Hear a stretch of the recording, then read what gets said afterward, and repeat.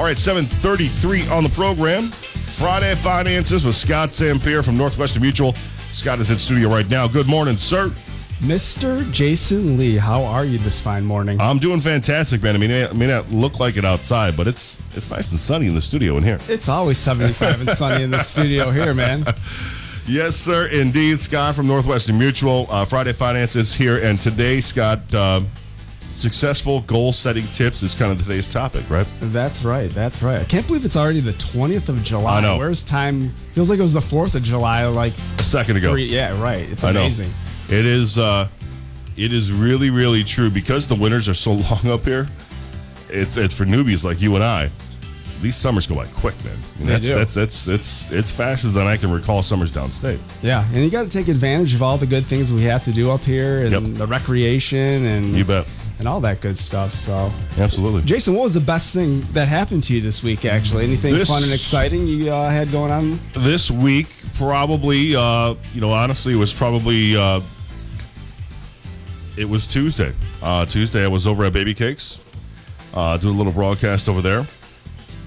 And just got to hang out and got to meet some new people and have some delicious sweet treats, dude. Have you been to Baby Cakes yet? Oh, yeah. That's where I usually go right after Friday morning finances. Yeah. You got to get, they have this little, it's not good to do it all the time, Scott. I mean, you can't, everything in moderation, right? Of course. It's this little, like, half circle pastry.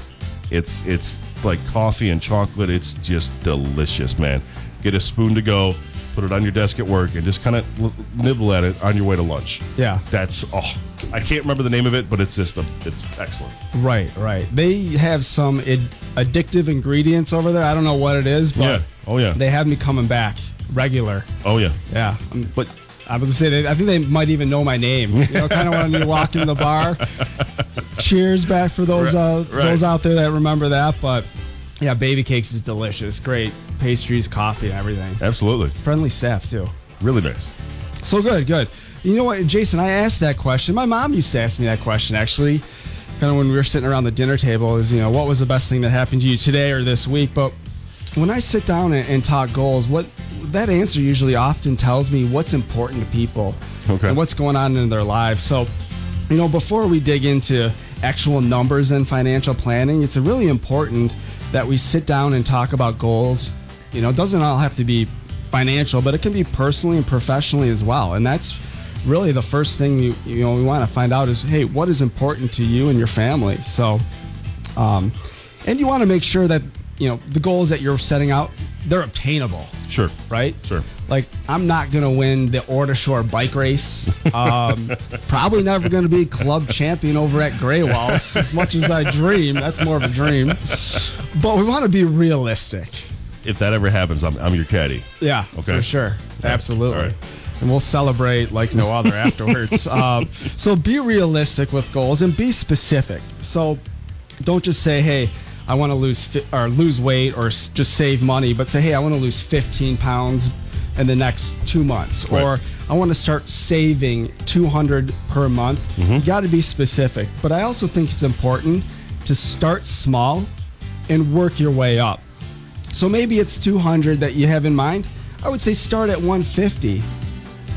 See how that feels for a couple months and work your way up, because you really never want to work backwards, ideally. Sure. So I think that's important. You bet.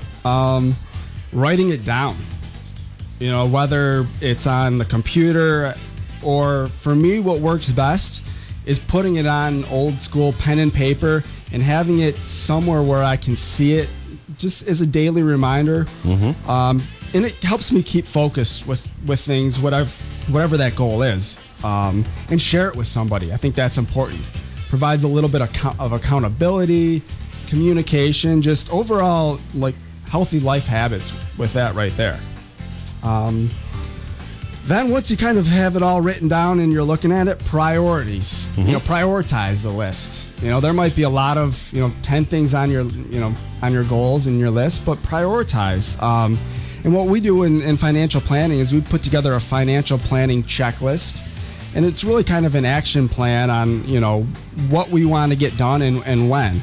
And what we usually do in sitting down with clients is focus on some of the lower hanging fruit items, things that we can check off right now, because that gets the ball rolling and it gets the momentum flowing. So what's an example of one of the lower fruit, what's like one of the lower fruit hanging type of deals that you can kind of check off quickly? Yeah, I would starting a automated savings plan. Okay. If it's $200 a month, and we can kind of back into, okay, that $200 will go into this bucket over here, and this over here. Okay. But that is a very common lower hanging fruit that can get the ball rolling and, Nice. and knock out a few different areas of the financial planning Love it. checklist there. So, and I always say, Jason, a dream written down with a date deadline then becomes a goal. Otherwise, it's just a thought in your head. I like that.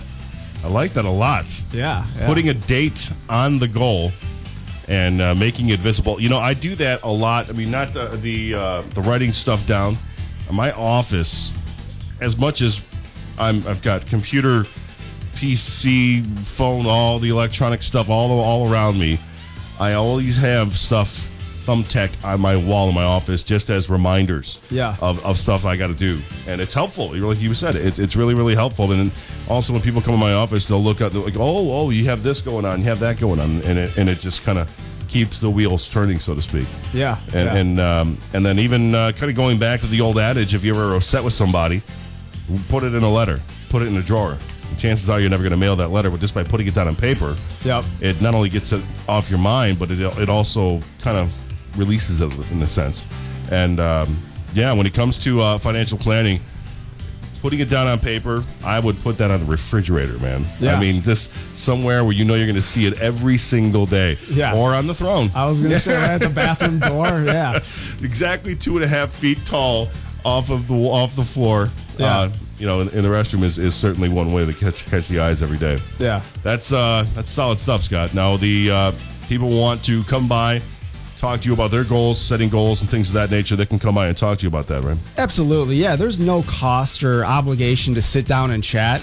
We'll just sit down and, like I said, Jason, I'm not looking to, get matching tattoos in our first meeting or, sell you anything now, but it's a relationship. So I joke and say this, not looking to sell you anything today, but 6 things over the next 30 years.